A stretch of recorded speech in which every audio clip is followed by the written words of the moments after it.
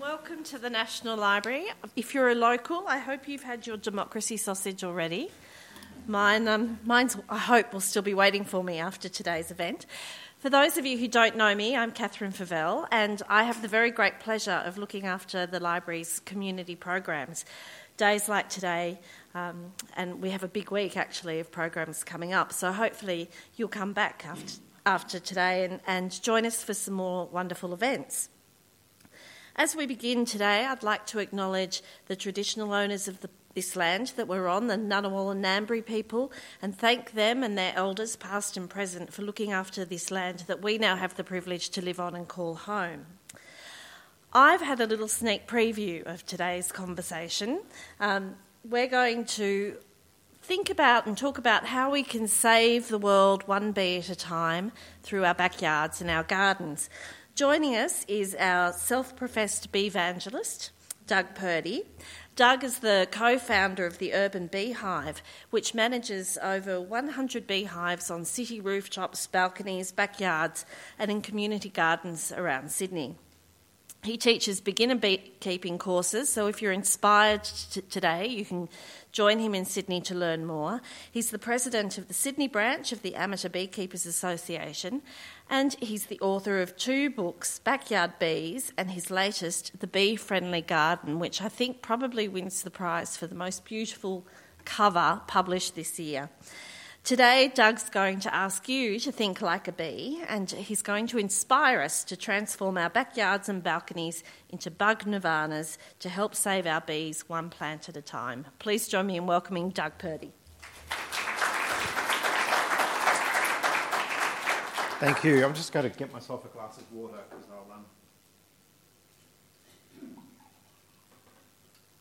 I should have done that earlier. I think I can put it there. Great. Thank you. Thanks for coming. Are there any beekeepers in the room? Great, a couple. So I can get away with a few lies before I get lynched. Look, so your husband's a beekeeper? Excellent. We want more bees in the garden. That's what it should be all about. Look, I never set out to become a beekeeper. My background's not in beekeeping. About 2005, I was selling honey for my local community association, and the honey had been given to me by a local beekeeper. And, you know, as happens at these sort of market stalls, people were asking questions about the honey. And for me, I put honey on my toast, and that was about it. I had no other interest apart from that. And anyway, I did the research to try and answer these people's questions, and I was horrified to discover that bees are in trouble all around the world, and basically made it my mission to try and do something about that. And so that led me to become a beekeeper.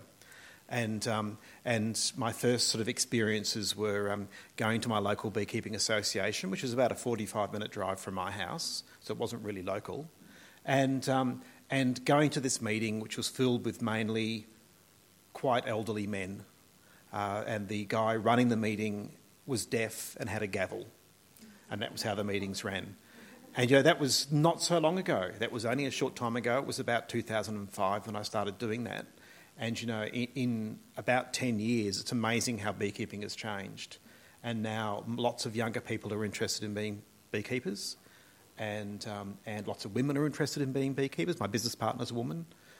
So, you know, it's all changed, which is a wonderful thing because people are now thinking about bees.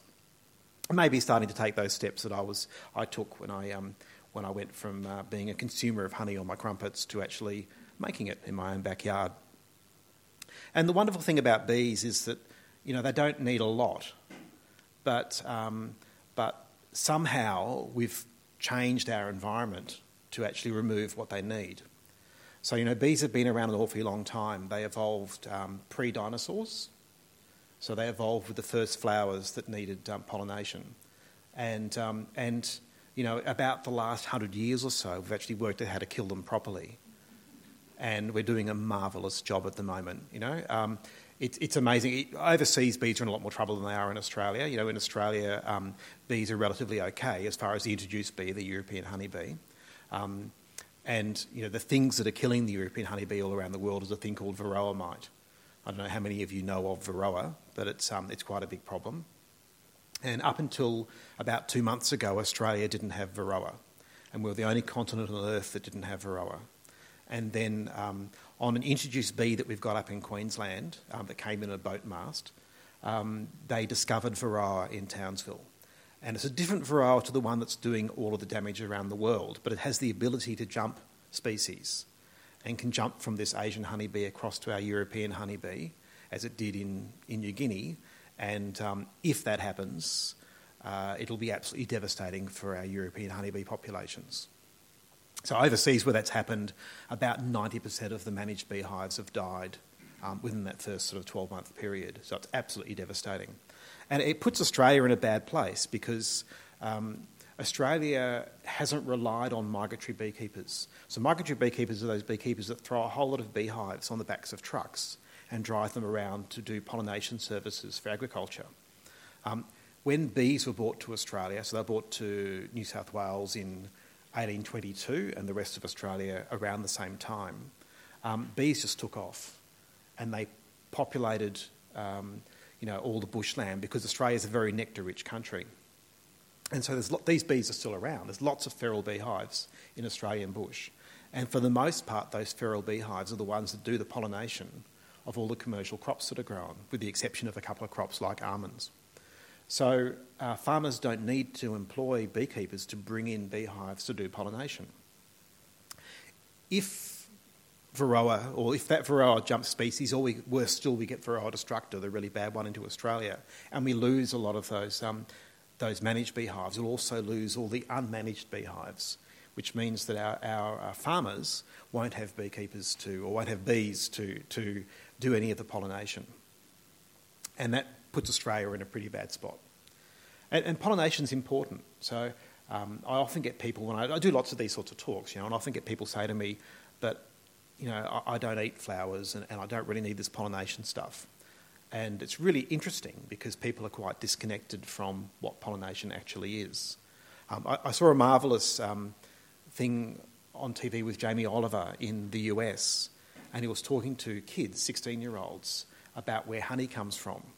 And he had like this big poster, and the poster had it had a honeydew melon, it had a honey bear, and it had a honey bee.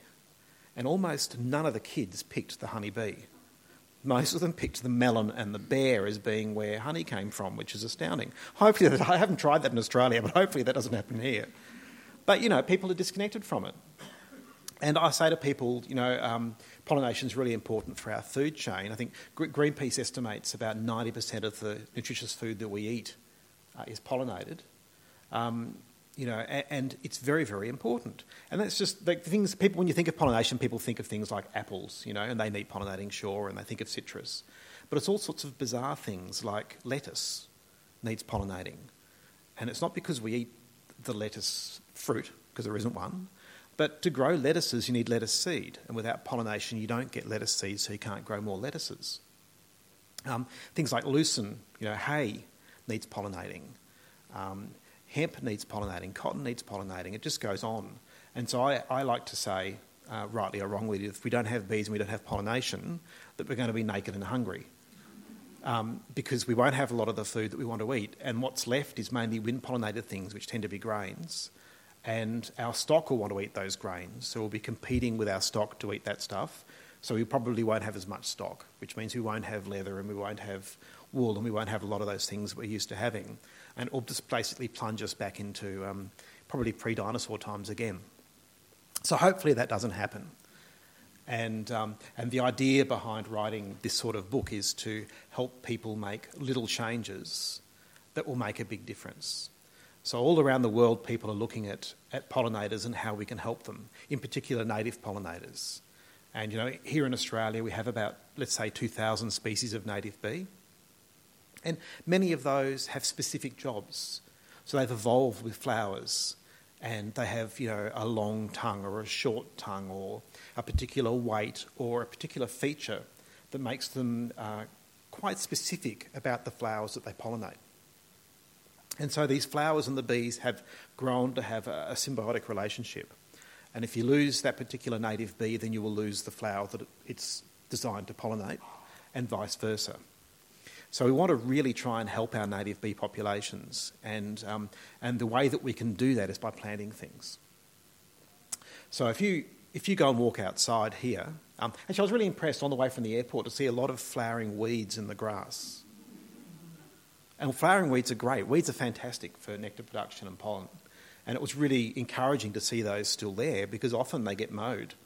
As soon as they pop their heads up, they get mowed, or herbicide comes out and they get rid of them. So they were really good to see. And, apart from those, you'll see a lot of grass, and there's not much else. And it's become a bit of a trend. Architects, I was doing a bit of architect bashing before you guys came. Architects are really into having these very, very stark gardens at the moment. And they'll have a bit of grass and maybe some spiky plants, architectural plants they call them, a few yuccas maybe. Yuccas are amazing because a yucca flowers once and then dies. That's it, never flowers again. And so we have these sort of architectural gardens that are low maintenance, but they're effectively deserts for any of our pollinators. So I came up with the bee goggles. And the idea was that if you went out into your backyard or any space and put your bee goggles on and had a look at the space from the perspective of a bee and see what food there is available. And if you do that, I think you'd be surprised, because a lot of gardens don't have very much flowering at all. Or many parts of the year they're completely barren and there's no food there. And so a bee is looking for pollen and nectar. Those are the two things. And so if you don't provide those, there's no food for bees. And it's not just bees, it's a whole lot of beneficial insects. And, the beneficial insects also bring birds in. And so, all of our sort of ecosystem requires the basics of nectar and pollen. And when I talk about people bringing bees into gardens, people get a bit panicky because they think the bees are going to get out there and sting them. And it's perfectly natural to have bees in the environment. The bees aren't out there to get you, and they're doing their own thing. Because they came from a long time ago, and as wonderful as you might think you look today, you don't look like a flower, and the bees are going to avoid you. They're going to go to the flowers unless you're threatening towards them. So, and that's a real thing. In the US, where they have, in the White House, they have they call it a butterfly garden. And they've put this butterfly garden in for all of the pollinators, and really it's there for bees. But they call it a butterfly garden so that people aren't scared of the fact that it's attracting bees, which is, it's pretty interesting, isn't it? So what you need to do is put your bee goggles on and then go out and have a look in the garden and see what you've got flowering. And your aim should be to always have two things flowering all year round. I don't mean like two individual plants. I mean two types of plant, and to try and have groups of those plants so that you've got sort of uneven areas of different plants flowering all year round. And that's your ultimate aim. And if you achieve that, then you're achieving a garden that's great for pollinators. And it's not that hard. The other thing that's good is disorder. So for all of you that keep being told to go out there and clean up the backyard, don't clean up the backyard. What you want is disorder. You don't want to mow the weeds, You don't want to take away all of the dead wood. You don't want to mulch the earth banks and so forth. You want to try and leave all of that sort of stuff, because all of that is habitat, and that's where bees and other insects live. The other thing you need to think about too is your use of things like insecticide. So lots of people, you think about it, you can go to your local supermarket and you can buy a thing you stick on the back of the wall that sprays out insecticide every 15 minutes to kill any insects that are coming in to your barbecue or whatever. And it's remarkable, they sell quite a lot of those things. Whereas it used to be only, when I was a kid, which was like yesterday, you used to actually put on, have a good weekend. You'd put on an insect repellent rather than something that kills the insects. And you've just got to go to your local hardware store and have a look at the amazing aisle of every insecticide you can imagine on the earth that's available in these aisles to kill everything. And it's a problem, we don't need to kill everything. There are times when you have to use these things, but for the most part, the ecosystem takes care of itself. The problem with using an insecticide is that it kills everything. So the predators are killed as well. So if you've got, an aphid problem, and you go in there and spray them with insecticide, you're killing off the lacewings and all the other insects that actually grow to predate on the aphids. And so the system will always be out of whack. Whereas if you hold back, it will eventually catch up, as it's meant to. As there's more food available, the predators that rely on that food will increase in volume and take care of the problem, and then die off as the food disappears, and that's the way the cycle's supposed to work. You come in there with your insecticide and you make a big mess. And so you need to think about that and reel back the use of that stuff. Herbicides is the other one. Herbicides are terrible things. There's lots of research being done that's pointing the finger at herbicides being the cause for a whole lot of problems. But basically, if it's killing things, it can't be good. And so anything with the word "side" at the end of it, you need to worry about. Fungicides, another one, really bad. People tested fungicides with bees, as they have with herbicides. And they'll go, oh, look, the herbicide's fine. We've tested the active ingredient in the herbicide. It doesn't kill bees. And they're right. But what happens is they make a concoction of these things. So they stick stuff in the solution to make it work better. And one of the things they stick in the solutions are surfactants. And the surfactants make the herbicide spread better over the leaves of the plant that you're trying to deal with. And unfortunately, the surfactants are poisonous and kill the insect. But they don't test that because they're only testing the active ingredient. And the same goes on for a whole lot of chemicals that are available for use in the average garden from your local hardware store. So you need to reel back on those as well and maybe let nature take its course a little bit. Fungicides are a great one because they actually thought the fungicides are really fine for use with bees. And then they discovered that bees store pollen. So when you see a bee on a flower, it's collecting nectar and pollen. They also collect water, but that's another story. So when this plant has been sprayed with a fungicide, usually it's in the pollen. And they take that fungicide back to the beehive. And what we didn't realise is that when they store pollen, they're storing a whole lot of yeasts with that pollen. And the fungicide kills off the funguses, so it kills off the yeast. And the beehives become much, much weaker than they would have otherwise. So the fungicide isn't actually killing the bees, but it's having this long-term effect on the health of the beehive. So what I say to people is, okay, rethink what you're doing there and maybe don't use a fungicide, don't use a herbicide. Go back to the old way, pull the weeds out by hand, or use mulch or other covers to kill the weeds. Don't spray insecticides unless you absolutely have to. And it's very rare that you have to, but you do have to sometimes. And go back to other ways of doing it. There's a photo in my book of me out in my backyard with the vacuum cleaner sucking up stink bugs. Don't use a good vacuum cleaner because you'll get in trouble. So I use the one out of my garage, which I won't get in trouble for using. But, it's incredibly effective. And it's those sort of things that you can do rather than spraying them. Whereas I could have gone to the hardware store and got a spray that would kill the stink bugs. Because they're horrible things. They squirt out a very, very caustic solution. They can blind you. They can burn your fingers if you go and grab them all. Whereas they can't burn the vacuum cleaner. So it's the ultimate tool. It's very satisfying too because they rattle as you catch them. So I might digress away from plants a little bit and talk a little bit about what's going on inside the beehive, seeing as there's not so many beekeepers in here, and people usually find what's going on in a beehive fairly interesting.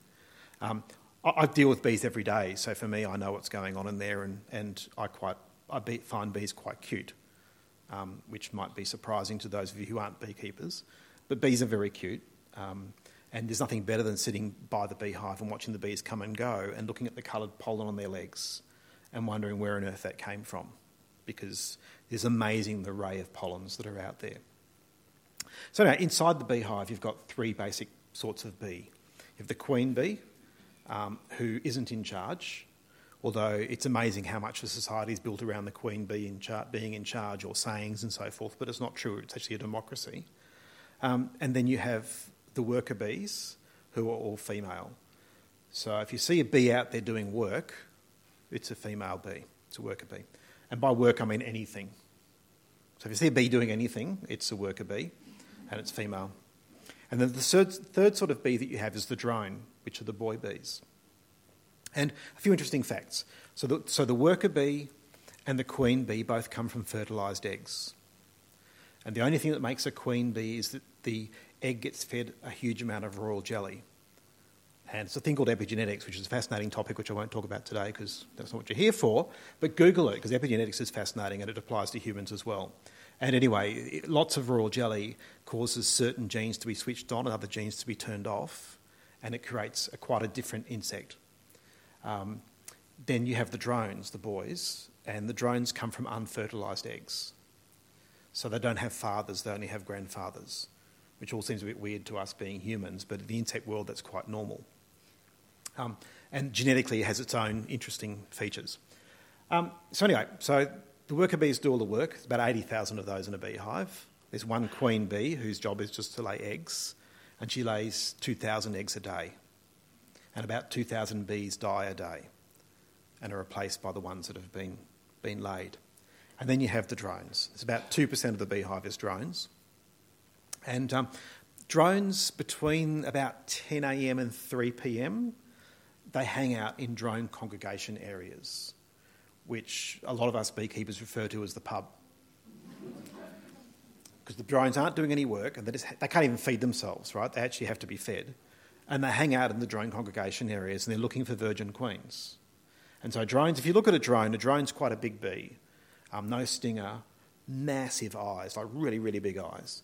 And that's so that he can see the virgin queens. So all the boys hang out together in the pub, the drone congregation area, and they wait till a virgin queen flies past. And then as soon as one flies past, all the drones take off, and the first one to get there wins the prize. Now, unfortunately for him, his genitals get ripped off in the process of doing this, and he falls to the ground dead.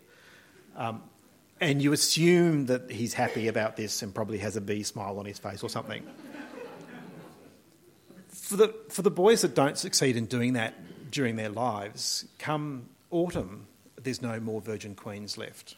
So they really only raise queens during sort of spring and summer. And that means that those boys are a drain on the hive. So what the bees do is pick up those drones and physically haul them out of the beehive and dump them outside. And they die of exposure. Sometimes they chew their wings off so they can't get back in. And so it's pretty sad to see all these boys being carted out, ready to die of exposure.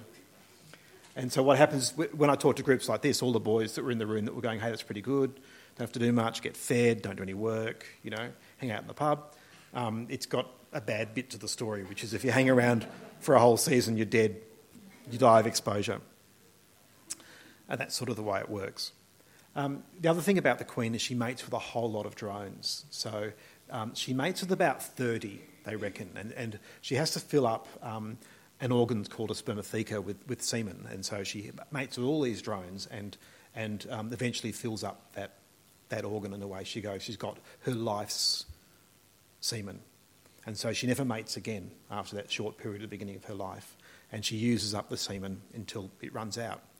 And if it runs out early, or if the bees don't notice that she's running out, because she starts to lay more drones, you can tell in a beehive if the queen's getting old.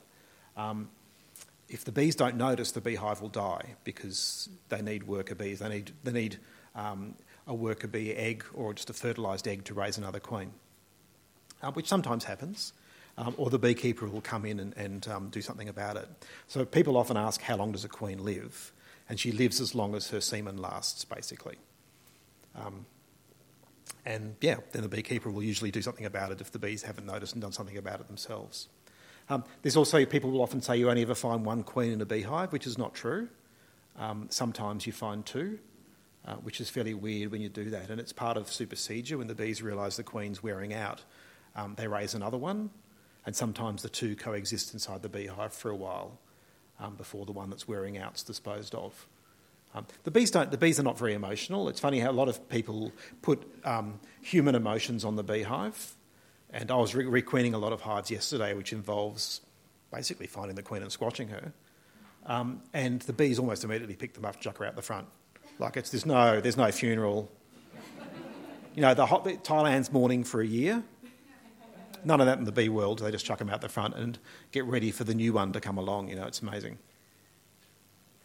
I was talking a bit before about how the democracy works inside a beehive, and that's a fascinating thing. This guy made it sort of his life's work to study bee democracy, and he wrote a book about it, which is about I don't know. It's thicker than mine. It's quite impressive. I've only read about half of it. I got a bit bogged down before I finished it. And what he did was he took bees to part of America that has no bees. And he took bees there every year, and then he had a lot of PhD students to work with, which sound like very useful things. I wish I had a few spare for when we're busy in spring. And what the PhD students did was they went and colour-coded all the bees in all the beehives by putting little dots of paint on their backs.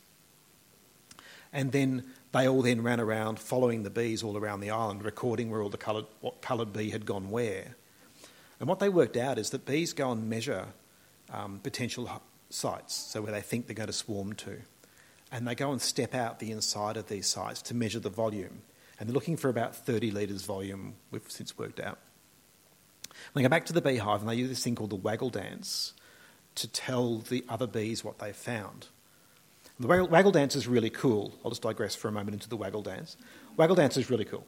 So if you imagine this, if we turned the lights off and had no light in here at all, and I said to you, tell me how to get back to the airport, and you can only do it by dancing, that's the waggle dance. So the bees use this dance to tell other bees how to find a flower or a water source or a pollen source up to 8 kilometres from their beehive, purely by dancing.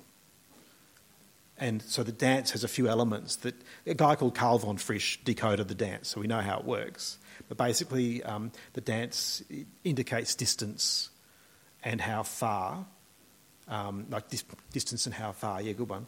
It indicates distance, and it's basically using the sun and the angle of the sun, sort of the general direction they need to go in. And the bees can actually quite accurately find these sites again based on that piece of information just from a dance, which is remarkable. And in the UK, someone using a whole lot of other PhD students spent a whole year recording the waggle dances of all the bees that came back to this beehive. And what they worked out was that in summer, because they spent a whole year recording them, like videoing them, and then they spent a lot of other time decoding those waggle dances, like with a screen and a protractor and working it out. And they did a thematic map around the beehive, showing where the bees were foraging for a whole year. And what they discovered was that in summer, when there should be a lot more food around, the bees had to go much, much further to get their food. And it was based on farming practices. So if you go and look at farming, most farming these days is fairly intensive. And what they're trying to do is squeeze out the most they can out of that small piece of land they've got to work with. Or in some cases, a very large piece of land they've got to work with. By removing as much competitive plants as they can and only planting the crop that they want to harvest. And so what that means is there's less food around for bees, because there's a lot of dirt and not a lot of wildflowers or weeds or anything else because we've removed them all. And it was a bit of a shock to discover that the bees had to go much, much further to get food when they should have been much closer to the beehive.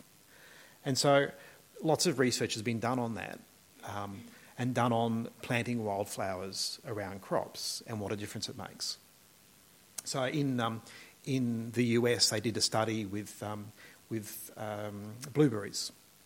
And blueberries are part of the nightshade family. They need buzz pollination. Buzz pollination, am I talking? Cool. So buzz pollination is amazing stuff. So the nightshade family is things like potatoes, tomatoes, capsicums, eggplants, blueberries, those sort of things. There's a whole range of stuff. And what happens is the pollen is locked up inside a tube. And it doesn't come out unless the plant is vibrated at a certain frequency. And so nature has designed bees, certain bees, that can sonicate.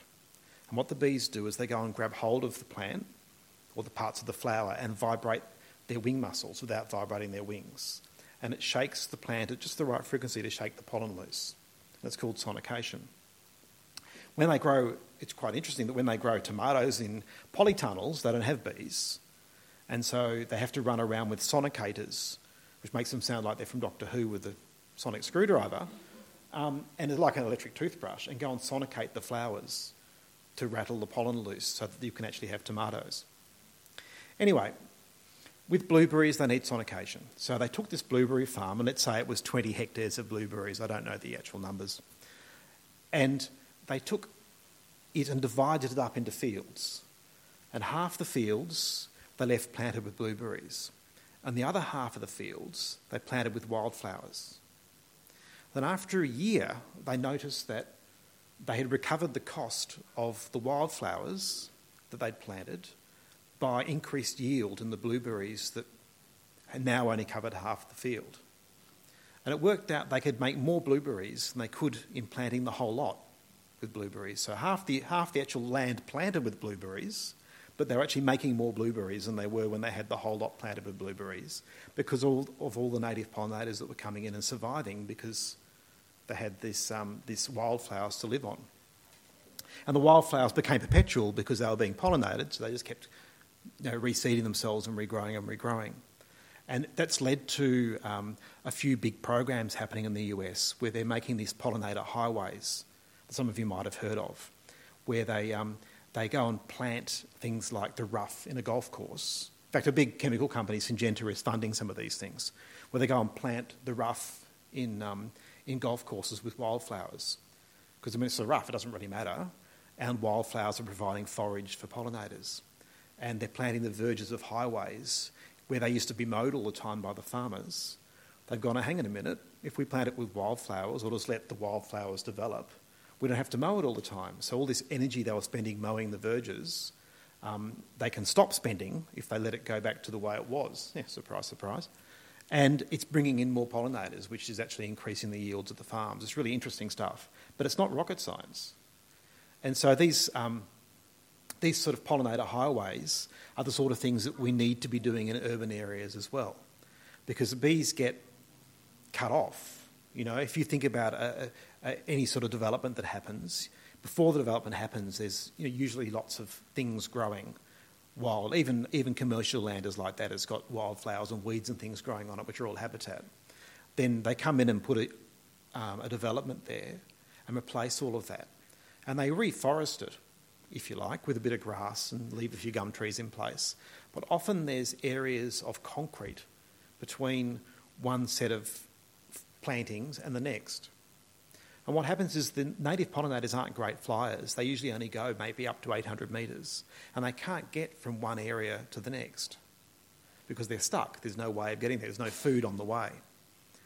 So by coming in and planting some things that actually flower, you can facilitate the bees moving from one area to the next.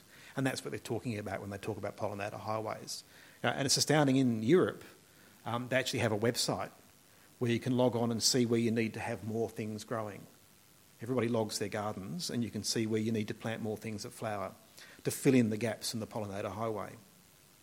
And so there's these huge programs where everybody's getting involved and growing a few flowering plants in their balconies to fill up those gaps in the highway, which is the sort of thing I'd like to see happening in Australia. It'd be awesome if we get to that point. And people are getting the message, but wouldn't it be awesome if suddenly people thought, gee, I'll put something that flowers in. And people say to me, but your bees, you've got your bees in the city, they're making honey. I go, yeah, they make heaps of honey. Or we don't need to plant anything. Well, my European honeybees are fine. They fly a long way. It's all our native pollinators that we need to cater for.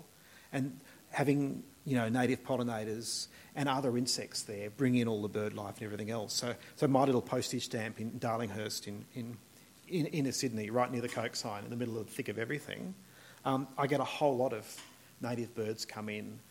I get dragonflies. I get all this stuff coming in that you wouldn't expect to be there, and a whole lot of native bees as well, because there's habitat there. My garden's a mess. I get in trouble for it, but there's always something flowering. Apart from the cockatoos, I wish I could make the cockatoos go away, because I was sitting in the backyard enjoying the serenity, and I was laughing because the cockatoos were eating my neighbour's house, and I took a few photos because I thought that was quite funny. And they came over and stole my lemons. And they grabbed the lemon and flew off. Like, not just one, but a whole lot of them grabbed the lemon and flew off. I couldn't believe it. It's like they were poking fun at me. They've been back since, and I go out and yell at them. So it's not hard to plant a few things that makes a big difference, and that's what I want people to do, is think about that and think about what's growing and plant a bit of stuff which will help a lot. And if we get to the point where we've got pollinator highways everywhere, then we're going to do amazing things for our local bees. Bees have just been on the endangered species for the first time. Some of you might have seen that. a couple of, I think they're, I can't remember where they're from in America, a particular area. I need 2 bees. But, it's scary to think that those native bees are possibly going to be lost. And in Australia, we have lots of native bees that we don't even know about yet because it's such a big country. That could be lost as well because we have not providing habitat for them, or our farming practices aren't providing habitat for them. We're lucky in some ways. We run behind the rest of the world, but one of the most intensive farming that exists is almond farming. So there's probably people in the room that like almond milk because it's better for the environment than drinking cow's milk. A few people were a bit scared and put their hand up a little bit. So each almond kernel uses about 6 gallons of water to grow, which is an astounding amount of water. And if you Google it, you'll see what I mean. And the reason that's the case is they're almost always grown in arid environments, and they're grown as very, very intensive farming where everything is killed off apart from the almond trees. So if you were to go to California and have a look, you'd be astounded at the acre upon acre upon acre upon acre of almond plantings that exist. And because nothing else is growing there, the only way they can actually pollinate them is to bring bees in. So they bring in very, very large numbers of beehives every year into the almonds in America, which is how Varroa got spread around the whole of the US. And because there's been a drought in California for the last few years, the almond production's been dropping off. And so the people that are growing the almonds are now growing them in Australia, down near the border of New South Wales and South Australia. And they're growing them with exactly the same methodology. And the almond pollination event has just happened in Australia where a lot of beekeepers take all their bees down there.